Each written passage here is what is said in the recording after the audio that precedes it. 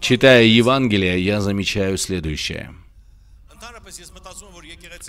Я думаю, что церковь должна быть в первую очередь и в последнюю очередь последователем Иисуса. Я заметил в Евангелии, читая, что в служении Иисуса, как Он управлял народом. Он учил, проповедовал, давал направление людям на правильный путь. Я вижу, что в служении Иисуса Он в конце всегда совершал молитвы исцелений, чудес, воскрешал мертвых. Но первое, что мы видим с учениками, а также и Нагорную проповедь, когда Он говорил толпе, Он говорил то, что направляло их жизни. Потому что я понимаю, что учения Иисуса не могли оставить жизни людей теми же самыми. И это меняло людей быть более добрыми. И наполнялись все силой Божьей. И вот мы видим деяния апостолов. И вот после всего этого ученики, апостолы продолжили служить, освобождали от бесов, исцеляли, творили чудеса, воскрешали мертвых. И все это совершалось через Слово и Божью силу.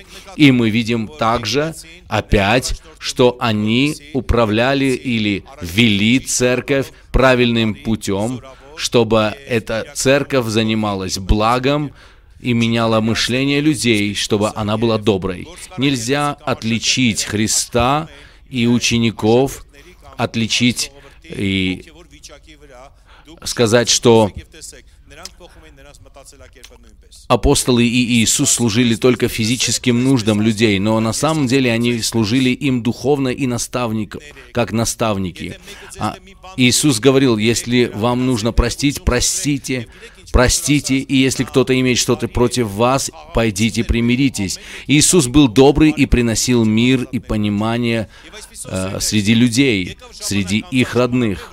Прошли времена, церкви поменяли свое положение, и церкви были такие, что люди приходили в церковь и не получали учения. Только были какие-то ритуальные мессы, и уходили люди просто с малой долей общения с Богом. Но церковь должна иметь на первом месте учение и проповедь Евангелия. Есть вещи, которые нам мешают в жизни. И церковь — это то место, где нам нужно исцеляться от тех вещей, что нам мешает. Когда ты идешь в больницу, к примеру, когда ты болен, у тебя есть проблема, ты идешь в больницу для того, чтобы избавиться от этой болезни. В церковь мы приходим, чтобы получить Слово и стать лучше, чтобы нам стало лучше. Слово Божье говорит, не только слушайте, но исполняйте Слово. Я верю, что наш народ, если вот этот регион, Армения в нашем регионе, одна из малых христианских стран. То есть, получается, Грузия и Армения, две страны. Если мы, как свидетели креста Христа, наша страна не должна быть наполнена через интернет или в интернете всем, что является хулой. Нужно, чтобы мы были свидетелями креста Христова. Когда мы носим даже этот крест, мы говорим о том, что мы христиане. Христианин тот, кто имеет молитвы, имеет дело и отношения с Божьим Словом. Как открывается каждый день? Чудесно. Открывается день христианина утром. Умылся утром христианин, почитал Божье Слово, помолился, выпил кофе, жизнь чудесна. Твоя жизнь наполнится миром. Создай свой мир. Спортсмен принимает душ, идет заниматься и говорит, я здоровый каждое утро. Это физическое нужно, и для духовного человека тоже должно быть каждое утро со Слова Божьего, с молитвы, а не то, что разбросано, человек в растерянности опаздывает на работу, забыл одну из пар обуви одеть. Люди опаздывают в разные места, и такие люди, которые не имеют порядка, везде опаздывают. Слава Богу, что Бог не дал того, чтобы опоздало наше спасение. Знаете, в чем проблема в этом человеке, кто везде опаздывает?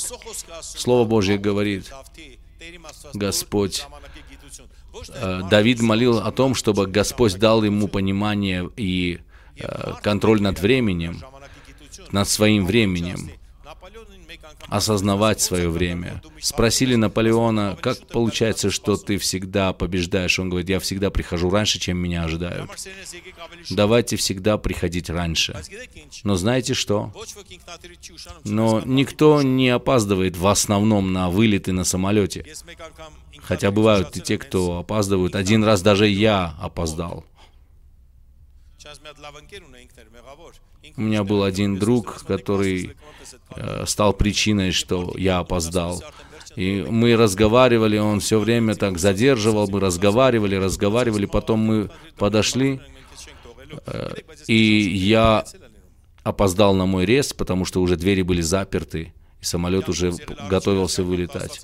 Это был один и последний раз в моей жизни. Есть вещи, которые могут нас уничтожить. Есть вещи, которые нас уничтожают изнутри, а также этот вид характера, он вредит и разрушает кого-то другого. Из-за того, о чем я говорю, могут люди получать даже приступы сердца, инфаркт, люди теряют мир, радость. Именно по причине того, что я скажу, это зависть, люди теряют все благо. Именно по причине зависти начинает разрушать это и жизнь других людей. Нам необходимо быть людьми ревностными, но не завидующими. Иезекииля 8 глава говорит следующее. Я буду говорить сегодня о том, как победить зависть. Дам 7 методов, 7 пунктов того, как победить зависть. И никто больше не скажет, что ты завистливый. И никогда эта зависть не придет к тебе в гости, если ты будешь соблюдать эти 7 пунктов. Пару мест из Писания. «И простер он как бы руку, и взял меня за волоса головы моей, и поднял меня дух между землей и небом, и принес меня в видениях Божьих в Иерусалим ко входу внутренних ворот, обращенных к северу, где поставлен был идол ревности, возбуждающий ревнование». Ревность — это сила бесовская, демоническая, которая нападает на людей. И вот здесь мы видим идола ревности. Не дай Бог, чтобы в жизни в вас присутствовал этот идол ревности, потому что идол ревности отнимает ваш мир. 14:30, книга Притчи. «Кроткое сердце — жизнь для тела». Все, что нужно для жизни человека, это спокойное, кроткое сердце. Что тебе нужно? Скажи соседу просто, тебе нужно кроткое сердце. Остановись, этого достаточно. Что я почувствовал? Чего бы ты ни достиг, все равно со стороны кто-то будет подниматься. Будь благодарен и счастлив тем, к чему ты пришел, чего достиг. Кроткое сердце — жизнь для тела, а зависть — гниль для костей. Тогда, в те века, использовали слово «зависть» как «гниль для костей» не только для того, чтобы описать гангрену, гниющие кости. Возьмем многие страны, где Японию, Америку, есть очень часто используемые препараты, антидепрессанты, которые используются 60% населения. И также и пожилые люди. Почему? Потому что эти антидепрессанты помогают каким-то образом на временной основе приобрести какой-то покой. Почему сейчас очень увеличилось количество наркомании, алкоголизма? Потому что люди пытаются таким образом отсечь себя от реальности, ненадолго хотя бы оторваться и быть где-то там между землей и небом. Но все равно эти люди возвращаются, как только они приходят в себя. Но когда ты получаешь мир в Слове Божьем, и когда приходит Словом Божьим мир в тебя, никто этот мир от тебя не сможет украсть. И мы здесь видим, дорогие, человеческое сердце должно иметь кроткое состояние. В 80-х я покаялся, и я знал одного человека, который сейчас на небесах. Это был пожилой человек, которого я очень любил. У него остался только в то время один лишь сын, супруга уже скончалась. У него немного было, вообще ничего не было у него дома. Старый красный диванчик, который там помещал 3 человека, такие, если припомните, такие старые советские диванчики были, которые перекачивались от того, когда кто-то садился на один из краев дивана. Это был такой жесткий диванчик. В общем, это все, что было у него, один такой диванчик. Не было даже кресел, просто был столик и стулья, на которые нужно было просто садиться аккуратно, чтобы не свалиться, потому что они скрипели от старости. И на столе у него было много-много листов, он часто писал проповеди и откровения, а он сам был не проповедник. Он никогда не проповедовал, даже и не было этих сцен, откуда проповедовать, но церковь практиковала так, что вот они писали проповеди и передавали ближним на работе. Этот человек был счастливый, он всего лишь кушал макароны. Он просто жил очень бедно. Почти 90 лет прожил этот пожилой человек. Люди сегодня кушают такую особую пищу, а он питался малым и на все благодарил Господа. Так много благодарности было в его устах. Соседи видели всегда его счастливым, улыбчивым, он довольный ходил. Все время, как гор наш, довольный и счастливый ходит. Все время с улыбкой на лице. Счастливый, с внешним обликом доброты. Однажды я отнес ему мороженое, он так много благодарил меня, столько сказал благодарности, слов за это мороженое, что мне даже было уже стыдно. Я думал, хоть что-нибудь хорошее бы я ему особое отнес. Это же всего лишь было мороженое. Есть люди, которые до сих пор знают, что такое 24, ГАЗ-24. Тогда ГАЗ-24 это была машина для богатых, хотя она сейчас это машина для необеспеченных людей. Если кто-то в то время мыл свою машину ГАЗ-24, считали, что он считался богатым человеком. Этот человек никогда никому не завидовал. Я ему сказал однажды: Господь мне дал возможность быть человеком, который ездит на транспорте. Я имею здоровье ходить. Я его спросил, хочет ли, чтобы он имел машину. Этот человек сказал, что он всем благодарен. Он просто утром проповедовал по улицам, шел к себе на работу, кушал свою вермишель с утра, потом приходил, проповедовал, опять вечером приходил, так скромно ужинал и всем доволен был. Он был счастливым человеком, потому что ему было дано кроткое сердце, довольное сердце. Мы можем хотеть многого достичь. Ты счастливый до того дня, пока ты видишь в соцсетях, или твой друг, или друзья поехали отдыхать в Египте, а ты остался. И у тебя внутри происходит какой-то дисбаланс, у тебя теряется мир. А сегодня молодежь живет такой публичной жизнью. Они просто не приготовили столько сладостей, сколько показали. Я человек соцсетей, я часто Я был в Инстаграме еще тогда, когда в Инстаграме мало было армян. В Армении не было Инстаграма, а я уже имел Инстаграм. Вот везде, где показывают счастливые семьи, отдых, не всему верьте. Все семьи те же самые, у них есть свои страдания, споры, слезы, трудности. Просто я часто, вот могу сказать, Facebook, Instagram, TikTok, я бы просто назвал это игрой. Это как будто игра, что у меня все хорошо. Никогда не завидуйте тому, чему нельзя завидовать. Внутри у нас есть зависть, но эта зависть должна быть как положительная, и ревностность, не зависть, а ревностность к духовным дарам. Если мы не будем иметь этой греховной зависти, мы будем здравы. У этого человека не было болезней сердца, потому что он никому ничего не завидовал. Вот он ушел на небо так, что можно было позавидовать, потому что он почитал Библию во время молитвы, встал на колени во время молитвы, просто ушел на небо. Можно просто позавидовать такой смерти. Никаких страданий, никаких памперсов, никаких больниц.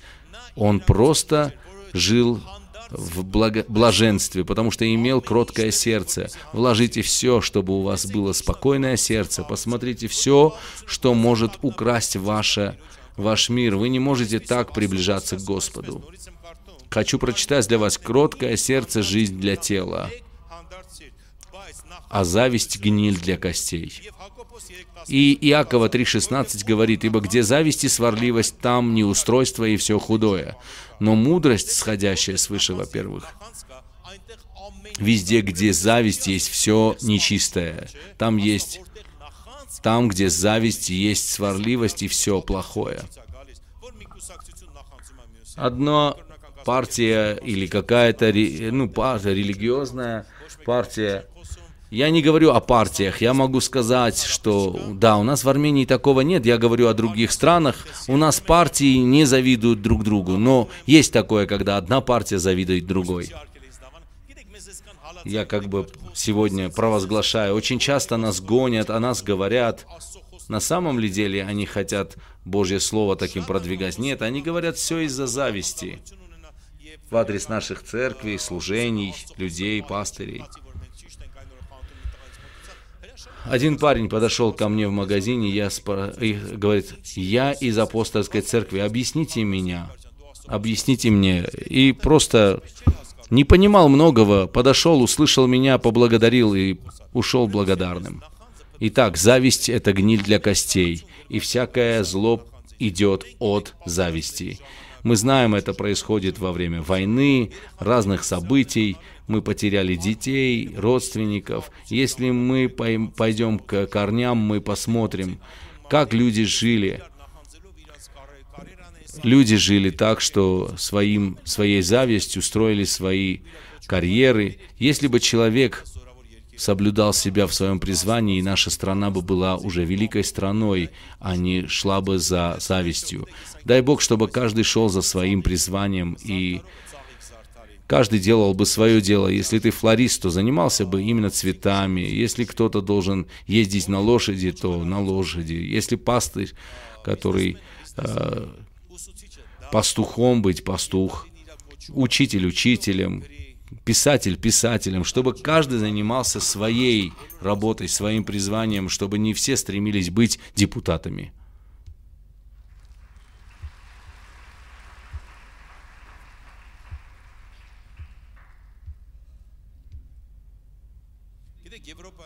Вы знаете, в Соединенных Штатах и в Европе такие же, как и мы, люди с двумя ногами, двумя руками. Я за все эти годы общаюсь с этими людьми. Это люди, которые достигли многого. Ни одного я не увидел вот такого пастора, кто хотел бы стать депутатом.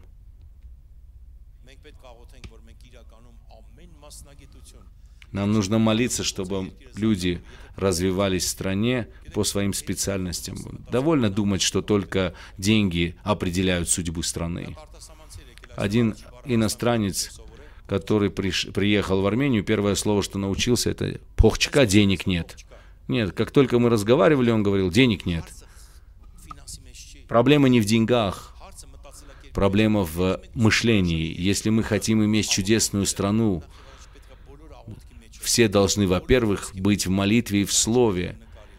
Художник должен рисовать, а писатель писать. Сельский человек должен заниматься своим фермерством. Каждый должен быть на своем месте, заниматься своим делом, и тогда вот эта страна начнет развиваться. Но для того, чтобы мы могли двигаться вперед, один не должен... Если кто-то призван быть ветеринаром, он не должен завидовать другому человеку. Каждый должен идти своим путем. Позвольте открыть вам 7 пунктов, как победить внутреннюю зависть. Как победить внутреннюю зависть каждый из вас? Вы думаете, что не приходит и на меня зависть? Она приходит ко всем. Проблема в том, что если ты позволяешь, она начинает жить с тобой. Надо освобождаться от нее. Покажу вам 7 путей. 7 путей, которые я изучаю уже месяцами. Смотрю у разных специалистов то, о чем говорят многие институты. На основании Божьего Слова я взял эти 7 путей, изучил эти пути, как победить зависть. Первое. Будьте благодарны. Когда вы благодарны, вы используете благодарность. Ты побеждаешь зависть. Я все это говорю, потому что все об этом говорят и Иисус, и апостол Павел, и все. Сосредоточьтесь на своих собственных ценностях и приобретениях, а не на имуществе других. Нам нужно сосредоточиться на собственных достижениях и на своих ценностях, а не на том, что приобрели другие. Будьте благодарны тем имуществом, что вы имеете. Благодарите. Цените тот успех, который у вас есть. Вот тем, что вы имеете, будьте благодарны. Лучше ваш пирожок, чем бриллиант другого человека. Будьте благодарны за все. В этом первом пункте очень важно понимать это и в семьях. Дорогие мужчины, не приводите в пример чужую жену. Женщины, не приводите чужих мужей в пример. Посмотрите, видите, чужие мужья уже поехали в Египет, купили ту машину, а мы стоим на месте. Просто заметь тот хлеб, который принес твой муж. Замечай ту яичницу, которую твоя супруга приготовила. Хватит смотреть на салаты чужих. Посмотри на то, что сделала твоя супруга. Если мы будем видеть то, что мы имеем, и будем благодарны, Слово Божье говорит, просто за все благодарите. Неужели это не средство? Это разве не средство избавиться от зависти? Люди не благодарят за то, что не замечают. Кто из вас вообще поднимался в горы? Вы замечали, что когда вы поднимаетесь на гору, вы видите есть еще большая гора. Сколько бы ты ни поднимался, все равно гор будет еще больше. Высокие горы еще впереди. Остановитесь на каком-то пункте и поблагодарите Бога за все. Поблагодарите Бога за детей, жену, за все, за служение, за ту работу, что Ты мне дал. Поблагодарите в малом, заметьте это свое, а то вы будете замечать чужое. Замечайте то, что у вас есть, и тогда вы не будете замечать чужого. Если у тебя будет благодарность за твой Opel, то ты не будешь смотреть на Mercedes. Все равно в одно и то же место поедете на какой бы машине. Или на ГАЗ-24. Хотя, конечно, мучение чуть больше, но все равно благодарное сердце блаженно. Приводил я в пример этого старого человека, который все время ездил на транспорте, потому что он был счастливым и за все благодарил. Дьявол не имел никакого дела с этим человеком. смотря на жизнь этого человека, дьявол не имеет дела с теми, кто имеет благодарность. Почему? Потому что его мысли не позволяли дьяволу подойти. Эту картинку я вам предоставил для того, чтобы человеку показать, что есть сердце благодарное. У человека есть благодарное сердце. Этот парень за все благодарит. Это молодой парень, который станет тем дедушкой. За все благодарите. Есть люди, которые приходят в церковь. И приходят, говорят: я больше не приду в церковь. Эти ваши кондиционеры слишком холодные. Послушайте, накиньте на себя одежду, жакетку и поблагодарите. Так часто мне пишут: вы не можете эти кондиционеры выключить. Послушайте, нет, не получится, потому что я вам объясню одну вещь. Вопрос не в том, чтобы было прохладно. Мы здесь сделали все, чтобы здесь не было бактерий. Во время тепла бактерии умножаются. Даже в самолетах соблюдается прохлада. У нас должен быть правильный градус. Человеку не трудно накинуть на себя одежду. Кому нравится, что здесь прохладно? Слава Богу! Аллилуйя! Да, на самом деле вам скажу, кондиционер, этого можно просто выключить, и это будет очень дешевое решение. Более дорогое решение – использование кондиционеров. Мы должны благодарить за все Господа. Почему не то, почему не так? Одна женщина сказала, пока не покрасите стену в красное, я не приду в церковь. Она говорит, там должна быть кровь Христа. Я говорю, что кровь Христа на стене? Она говорит, нет, церковь должна быть такой. У каждого человека свое желание, если мы будем приходить и благодарить Господа за все, за этот экран, который мы можем использовать для этих картинок, смотреть на этого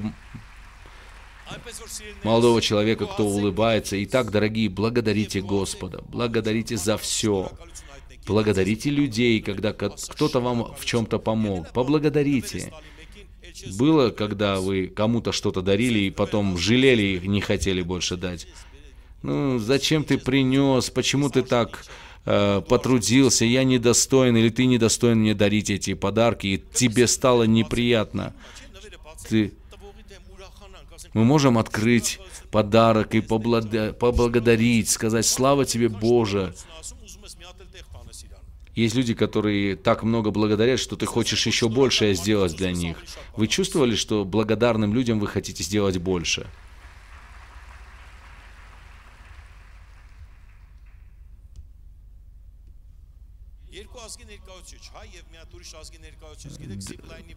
На зиплайне армяне и еще другие из другой страны.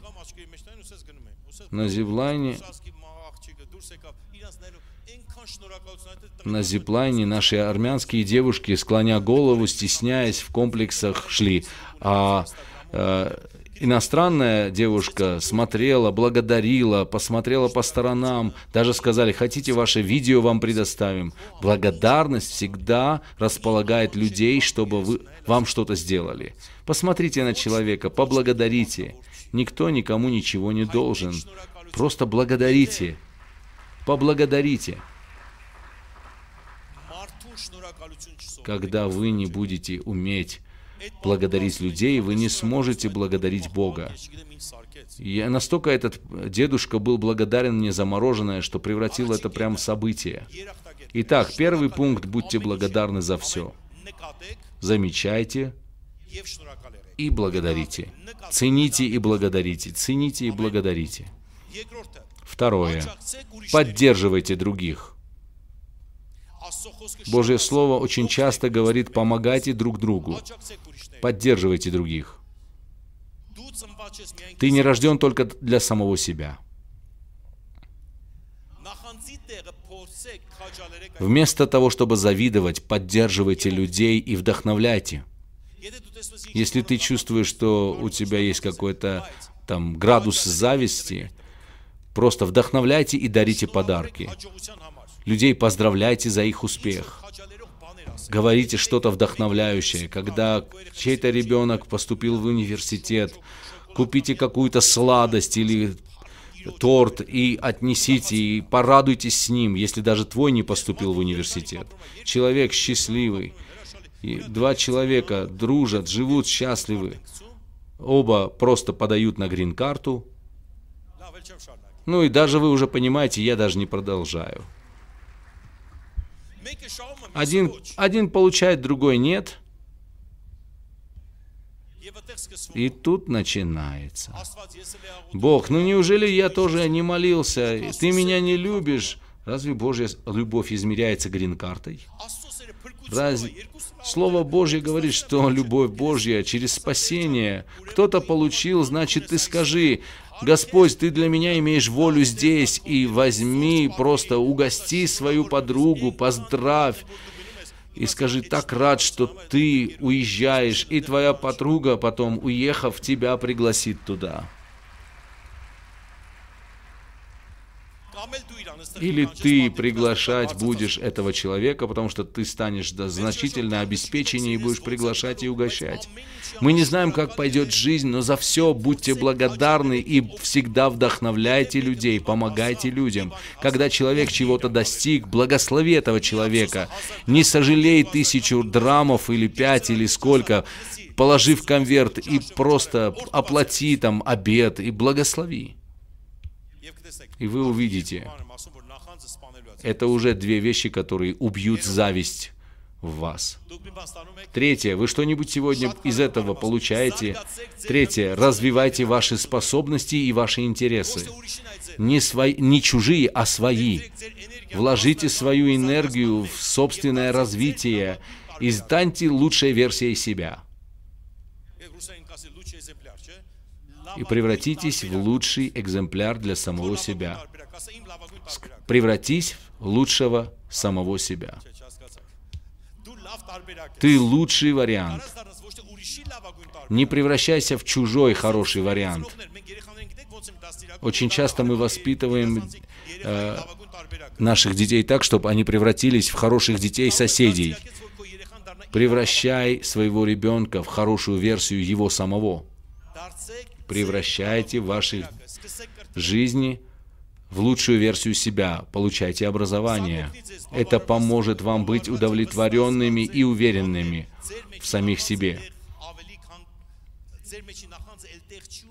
Места зависти больше не будет, если ты будешь чувствовать себя удовлетворенным. Ты будешь иметь уважение к самому себе. Попробуй.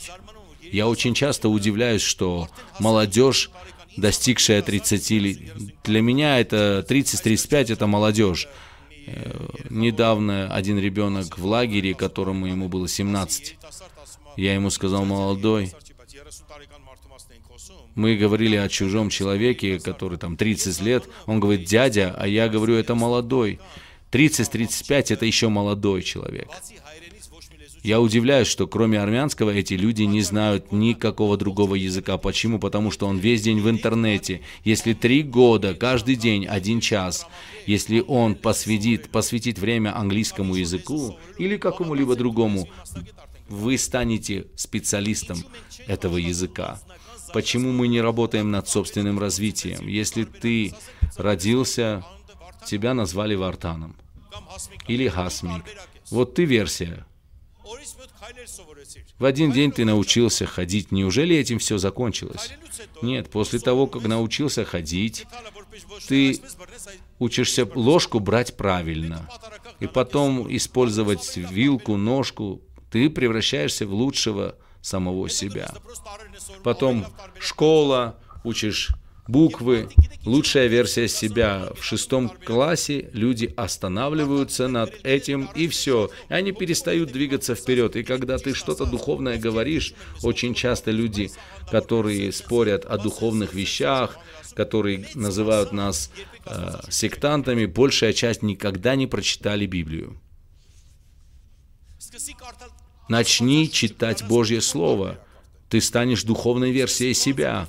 Начни себя образовывать. Научись языкам, каким-то знаниям. И тогда в тебе будут нуждаться люди. Люди говорят: нет работы, нет дел. А что ты предлагаешь людям? Просто ходящего человека, который просто... Везде есть люди, которые просто прогуливаются. Вот я человек, прогуливаюсь, я научился хорошо кушать ложкой, я ходить. Этого недостаточно для жизни. Ты превратился для своей семьи хорошим вариантом, который превратится скоро в худший вариант, если ты не будешь развиваться. Превратитесь в лучшего себя для вашей жизни. Я поставил эту картинку, чтобы вы посмотрели, каков большой выбор. Возьмите что-нибудь. Молодые люди, взрослые, я говорю это всем, довольно смотреть на жизнь других. Около 1000 разных жизней люди через картинки, листая, смотрят. Кто-то так поступил, кто-то иначе, кто-то сошел с лошади, кто-то сел на лошадь. Не смотрите и не делайте что-либо ради других людей, чисто чтобы показать. Делай ради себя. Несколько месяцев назад я услышал объявление о феминистах. Женщины, которые пытаются продемонстрировать, что они равны мужчинам, они все время пытаются что-то сделать против мужчин, вышли просто с обнаженным верхом наполовину. Вот эти феминистки просто вышли как бы на парад. Это был протест. Они говорят, что мужчины имеют права, а мы нет. Собрались 300 человек, разделись и пошли по Парижу. Это что? Это было методом наказания? Нет, это было просто позорно. Не делай, не повторяй то, что делают другие. Делай то, что ты хочешь или подумал, или то, что ты развивал. Не живи жизнью ради другого, а живи ради того, чтобы угодить Богу. Превратись в лучшую версию самого себя. А на самом деле, в чем нужда? Я хочу вам сказать, я не против, чтобы вы там смотрите в Инстаграме или в ТикТоке. Занимайтесь саморазвитием, не зависайте там только. Превратитесь в лучшую версию себя. Я пастор, вы принимайте меня как пастор. Я хочу все равно стать лучшей версией себя, а не лучшей версией для тебя. Не лучшей версией Рейнхарда Бонке или Бенни Хинна или Иисуса Христа. Я хочу превратиться в лучшую версию себя. Я даю себе отчет, достиг ли я того, к чему я хочу прийти.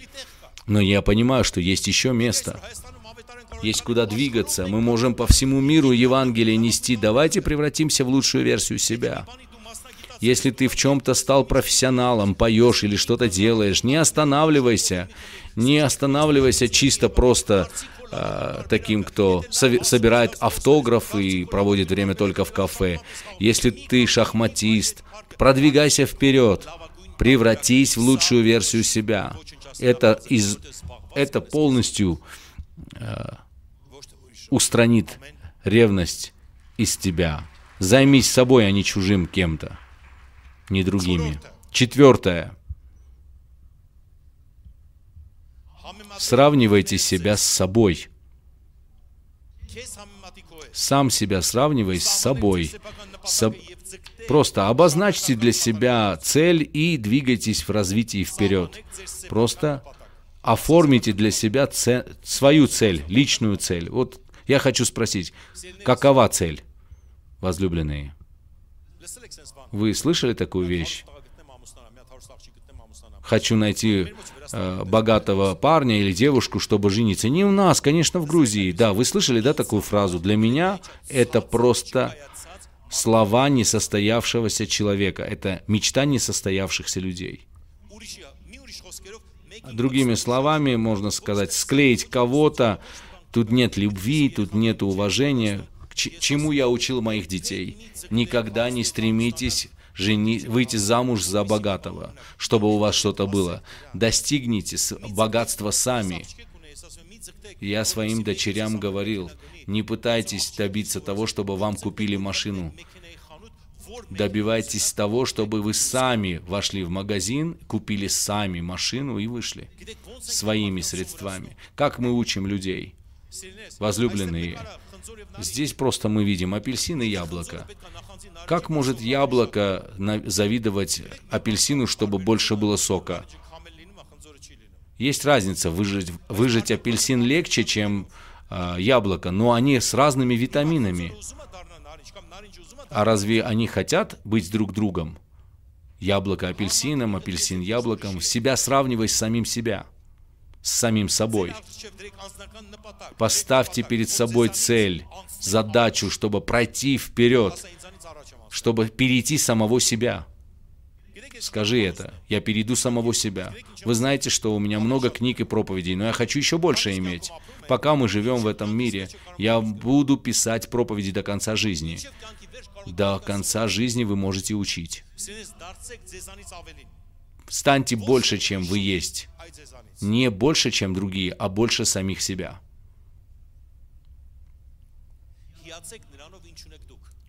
Восхищайтесь тем, что есть у вас, а не тем, что у других. Восхищайтесь тем, что вы приобрели. То, к чему вы смогли прийти, добиться.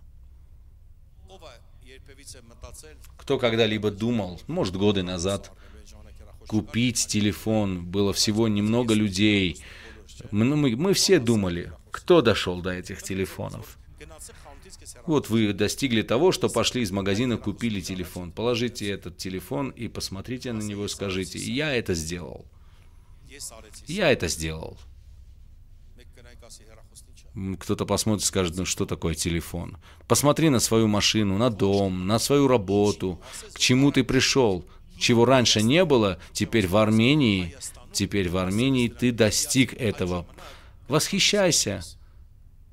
И тогда ты будешь завидовать самому себе. Не будет уже возможности завидовать другим.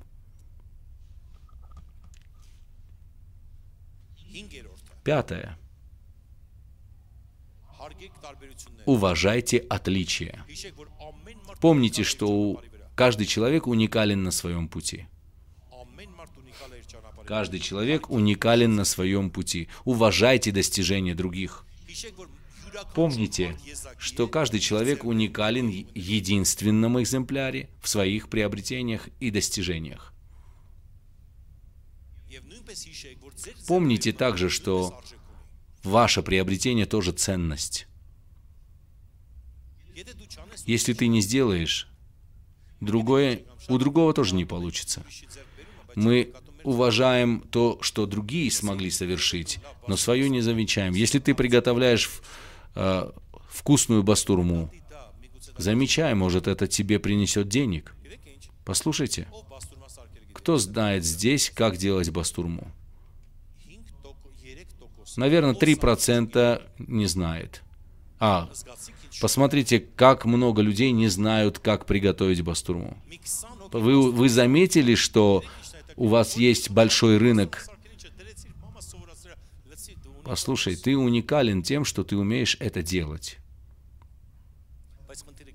Но знаете, в чем проблема? Что зависть не позволяет нам подружиться с людьми с другим талантом и другими способностями.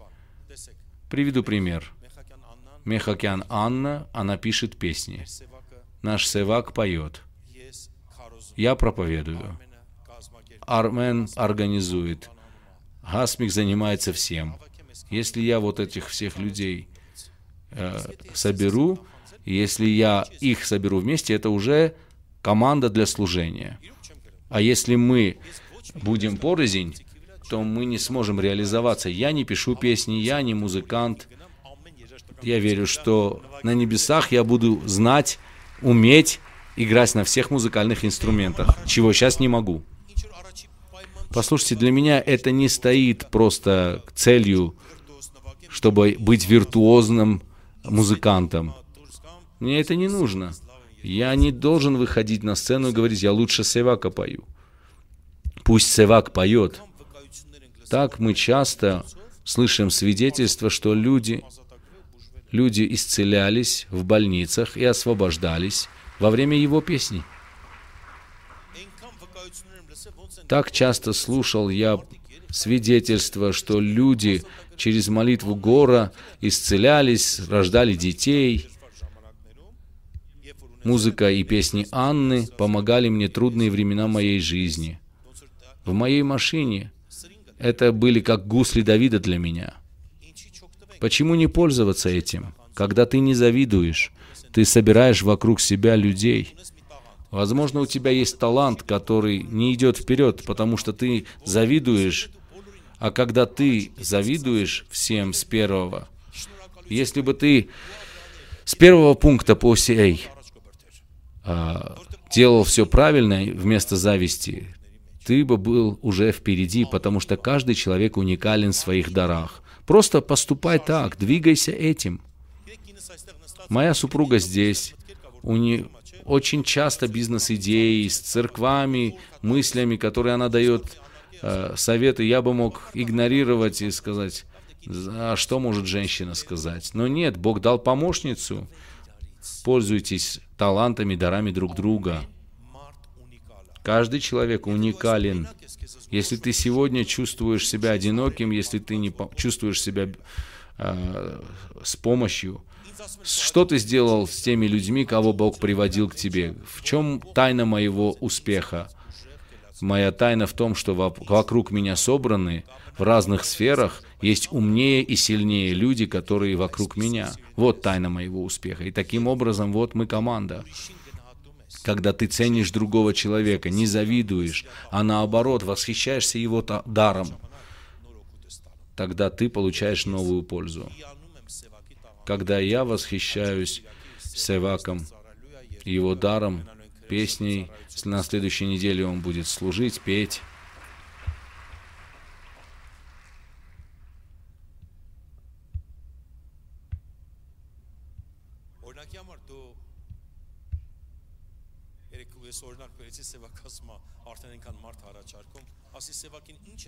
Я задал вопрос Севаку, что ты любишь? Он сказал, что ламаджу. Многие принесите и подарите, он будет так рекламировать ваш ламаджо. Кто поднял руку по поводу ламаджо?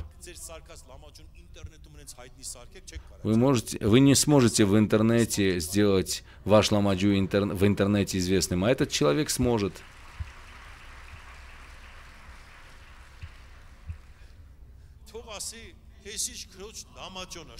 Пусть скажет ламаджо вот этой сестры. Видите?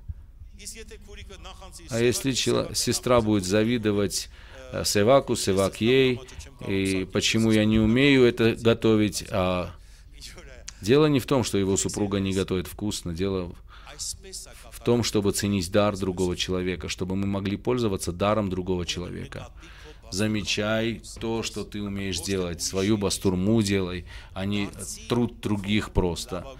Превратись в лучшую версию самого себя. Слава Иисусу!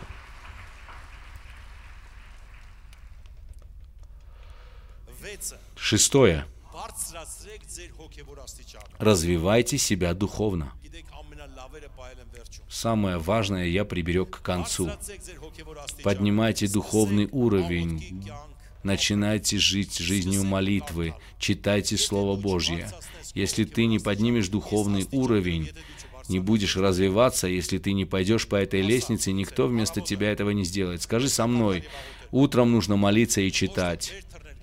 Не просто вскакивать. Встаньте на полчаса раньше. Все равно, когда будильник будет или телефон просто будет тебя. Скоро появится поколение, которое не будет знать, что такое будильник на других приборах, на телефоне все это. Побеждай себя, на полчаса встань раньше, чтобы стать лучшей версией себя. Потому что эти полчаса тебя не спасут. Возьми просто, освежись, помолись, почитай, выпей кофе и скажи, я готов этот день прожить, наслаждаться этим днем. Итак, если вы не поднимете, не будете развивать свою духовность, тем более проповедники, служители, если ты ради служения поднимаешь Библию, это неправильно. Если ты молишься ради того, чтобы только пойти на посещение кого-то, молись и читай для того, чтобы себя наполнять. Давайте прочитаем из книги Галатов. Но те, которые Христовы, распяли плоть со страстями и похотями, если мы живем духом, то по духу и поступать должны. Не будем тщеславиться, друг друга раздражать, друг другу завидовать. Божье Слово нас предупреждает друг друга не раздражать и не завидовать. Но те, кто Христовы, распяли себя. Тот, кто завидует, значит, еще не распят. Живите своей жизнью. 7. Извините, 7. Нарочно сказал проверить, слушаете или нет. 7. Ищите Царство Божьего. Матфея 6:33 говорит, что ищите прежде всего Царство Божье и правды Его. Все это приложится вам. Радость, мир и праведность во Святом Духе — это и есть Царство Божье. Его и ищите. Можно прославление попросить подойти? Вот этот человек стоит в горах. Кто уходит в горы? У нас нет гор, да? Хотя массивцы, те, кто живет в массиве, там прямо как на холме живут. Весь Ереван построен на холмах. Нужно поднимать руки к молитве. Для того, чтобы молиться, нужна праведность, радость и мир в сердце. Многие думают, что я не смогу молиться, пока не решу свои проблемы. Именно в молитве происходит решение. Когда приходит радость, мир и праведность, все будет приложено. Несколько отрывков из Божьего Слова. Римлянам 12:15. «Радуйтесь с радующимися и плачьте с плачущими. Будьте единомысленны между собою. Не высокомудрствуйте, но последуйте смиренным. Не мечтайте о себе». Слово Божье говорит: не мечтайте о самих себе. Радуйтесь с радующимися, плачьте с плачущими. Имейте единомыслие между собой. На самом деле это очень просто. Радуйтесь с радующимися и плачьте с плачущими. Будьте единомысленны между собой. Не мечтайте о себе, но со смиренными будьте смиренны, последуйте смиренным.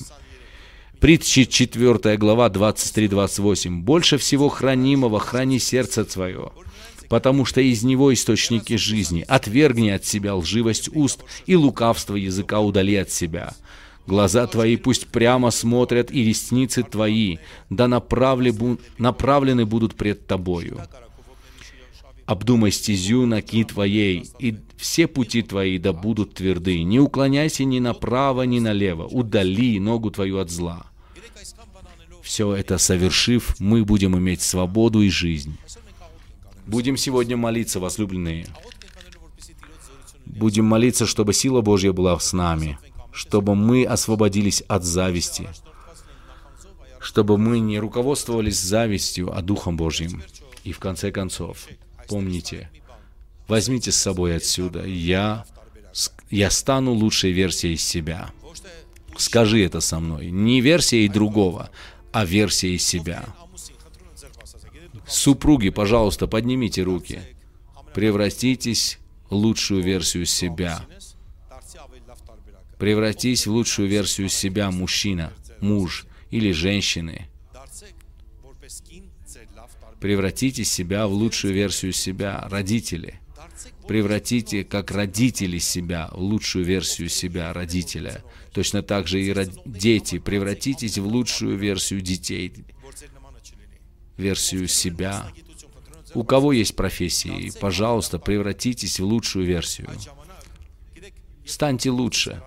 Когда увольняют человека с работы, или просто сокращение происходит на работе, и ты просто думаешь: 5 человек уже сократили, мне не повезет, меня тоже. Да, превратись в такого человека, чтобы в любом случае тебя никак не смогли заменить. Превратись в лучшую версию себя, чтобы тебя не могли уволить, так как не найдут больше. Я принял решение стать лучшей версией самого себя, и Иисус дал мне силу.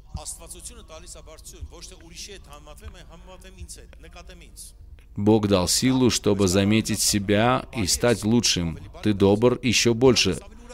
Если ты радуешься, еще больше радуйся. И ты думаешь, разве у тебя есть вопрос с работой? Вы не представляете, сколько труда у меня, что мне нужно совершить, чтобы у меня жизнь еще больше изменилась. У меня перед собой много труда. Давайте сделаем напоминание. Будьте благодарны, за все благодарите. Замечайте свой пирожок, а не бриллиант чужого. Поддерживайте других. Если человек уже достиг успеха, вдохновляйте, развивайте свои способности. Развивайте, чтобы у вас были свои личные интересы. Сравните себя с собой. Сравнивайте только с собой, а не с другими. 5. Уважайте отличия. Цените и восхищайтесь различием даров, талантов. Не делайте это просто лишь бы ради того, чтобы приобрести что-то. Делайте это от всего сердца. Каждый человек уникален. 6. Развивайте себя духовно. И 7. Ищите Царство Божьего. 7 пунктов, которые освободят вас от зависти и дадут вам счастливую жизнь во имя Господа Иисуса. Амин. Аллилуйя. Давайте поднимемся вместе сейчас. Возьмем просто поклонение и будем потом молиться. Будем молиться, потому что молитва для того, чтобы мы получили подтверждение от Господа, а не просто потому, что нужно в конце служения молиться. Вы хотите молиться? Это правильная церковь. Слава Богу. По причине тебя будет благословен не только твоя семья будет благословлена, но и земля, и страна, и мир.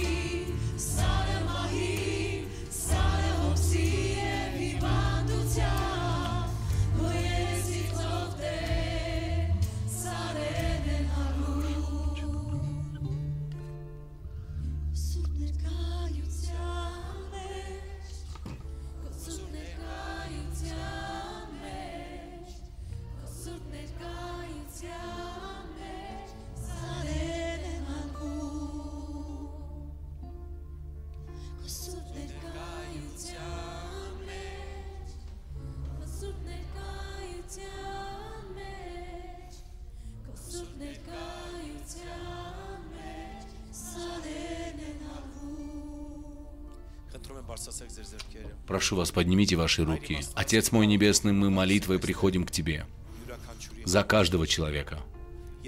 И молим Тебя, чтобы Ты благословил каждого человека, Господь.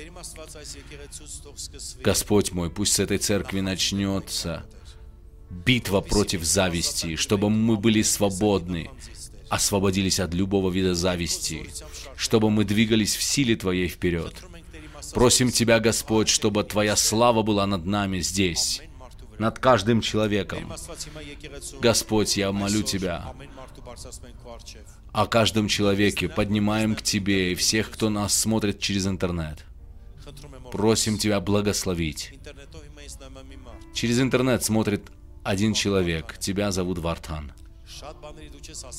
Ко многому в жизни ты не смог прийти, а ты пришел к мыслям самоубийства. Устрани устрани мысли зависти, и Божье Царство изменит все в твоей жизни, в твоей семье. Твоя жизнь и семья изменится, все изменится. Господь, благослови здесь каждого человека, чтобы каждый человек превратился в лучшую версию себя. Мой Господь, чтобы каждый мог благодарить за все, чтобы замечали, Господь, то, что Ты дал, то, что они имеют, чтобы искали Царство Божье, чтобы не злились на других, стали лучшей версией себя, чтобы каждый имел благословение Твое. Мы запрещаем дьяволу мешать этим людям, всякому человеку, чтобы они росли духовно. Благослови каждого именем Господа Иисуса Христа. Также молим Тебя, Отец, во имя Иисуса Христа, во имя Отца, Сына и Святого Духа, чтобы больные выздоровели, все, кто нуждается в освобождении, чтобы пережили освобождение Твоей силой, Бог мой, благослови их. Прошу, благослови их именем Господа Иисуса Христа. Аминь. Сделаем сейчас кое-что. Вы часто ожидаете, пока кто-то возложит руку. Написано, что возложат руки на больных и будут исцелены. Сейчас все, кто нуждается в молитве и кто-то болен, я вижу, посмотрите, пожалуйста, вот просто возложите руки друг на друга. Возложите руки друг на друга, и мы будем молиться. Прямо сейчас верьте в исцеление. Однажды одна женщина поверила, что женщина, стоящая за ней, имеет помазание исцелять, и исцелила от рака. Отец, мы молим Тебя во имя Господа Иисуса Христа, чтобы они были исцелены и освобождены. Во имя Иисуса пусть придет небесное исцеление. Мы провозглашаем исцеление и освобождение во имя Отца, Сына и Святого Духа. Освободи и исцели, чтобы у них было свидетельство с этой минуты, с этой секунды. Во имя Отца и Сына и Святого Духа. Благослови их жизнь. Аминь. Слава Господу Иисусу. Можете поверить, что эта молитва работает. Не подходите для молитвы, пожалуйста, помолитесь. Вот держите эту молитву и идите домой. И Бог прикоснется к вам. Аминь. Возлюбленные, кто здесь впервые сегодня и хотели бы, чтобы Господь стал их Господом и Спасителем, пожалуйста, выйдите сюда.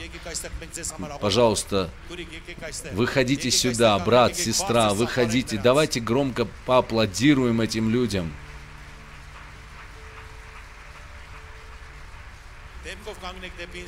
Можете лицом встать ко мне. Пусть Бог благословит вас.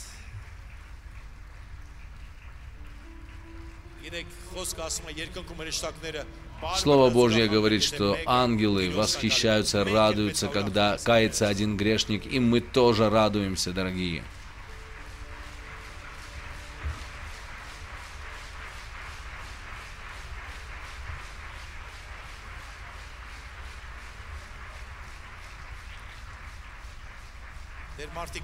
Люди еще выходят.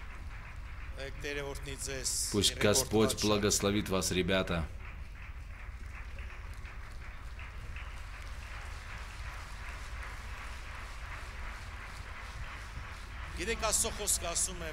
Вы знаете, Слово Божье говорит, если вы поверите, вы будете спасены. Слово Божье говорит, если сердцем веруете и устами исповедуете, Иисус Ты Господь, в этот день Он станет вашим Господом и Спасителем. Нужно, чтобы мы сказали, Иисус, Ты мой Господь. В один день я также принял Иисуса как моего Господа и Спасителя, и я не ошибся. Я говорил, сегодня вы станете лучшей версией себя. Не сможете без духовного стать лучшей версией себя. Духовное очень важно. Слово Божье говорит, «Придите ко мне все обремененные и труждающиеся, и я вас освобожу». Есть необходимость всегда руки помощи. Вы чувствовали, что вторая рука Где-то третья рука нужна, и это рука от Господа, которая поможет вам, поднимет вас и будет вас вести. Все, что сейчас нужно, это поверить и повторять ту молитву, что я помогу вам совершить. Давайте закроем наши глаза и давайте вместе скажем: «Дорогой Отец, я прихожу к Тебе во имя Господа Иисуса. Я прошу Тебя, будь моим Господом и Спасителем. Прости все мои грехи. Сегодня я отдаю Тебе мою жизнь. Иисус, я принимаю Тебя как моего Господа и как моего Спасителя. С сегодняшнего дня моя жизнь в Твоих руках. Соблюди меня, защити меня Твоей силой, Господь. С сегодняшнего дня я Твой, а Ты мой. Наполни меня Духом Святым. Аминь. Возлюбленная Церковь, прострите ваши руки, и мы будем молиться за них. Отец мой Небесный, во имя Иисуса мы молим Тебя за этих людей и просим Тебя, чтобы Ты благословил их, чтобы Ты укрепил их, поднял их, Господь. Я прошу Тебя, Господи, чтобы Твое присутствие было в их жизни. Пусть всякого вида проклятия, наследственные проклятия, всякое колдовство, всякие ложные и неправильные провозглашения церковью я сейчас разрушаю в жизни этих людей и свободу Божью провозглашаю в их жизни. Пусть будет успех во всем во имя Отца, Сына и Святого Духа. Аминь. Слава Господу. И знаете, возлюбленные, пусть Господь благословит вас. Каждую субботу мы в воскресенье в 12 мы имеем служение. Слово Божье говорит, что слушание от Слова Божье, вера от слушания. Приходите и Божье Слово слушайте. Следующее воскресенье – это день обливания. С христианством это никак не связано, праздник обливания водой. Просто приходите, наполняйтесь Божьим Словом. Мы хотим вам подарить подарок Божий, подарок письма Божьего. Это Евангелие, которое вы можете прочитать. Пастор Армен, подняв руку, ожидает вас. У нас есть место, где для вас есть угощение, подарить вам Евангелие, помолиться за ваши нужды, и потом вернетесь, чтобы познакомиться на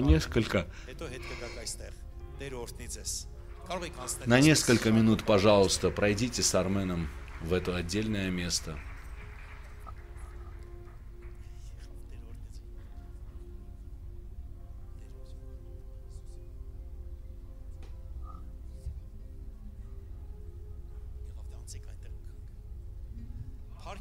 Слава Господу, возлюбленные. Пусть Божье благословение будет над вами. Давайте вместе скажем молитву: «Отче наш, сущий на небесах, да светится имя Твое, да придет царствие Твое, да будет воля Твоя и на земле, как и на небе. Хлеб наш насущный подавай нам сегодня, и прости нам долги наши, как и мы прощаем должникам нашим. И не введи нас в искушение, но избавь от лукавого.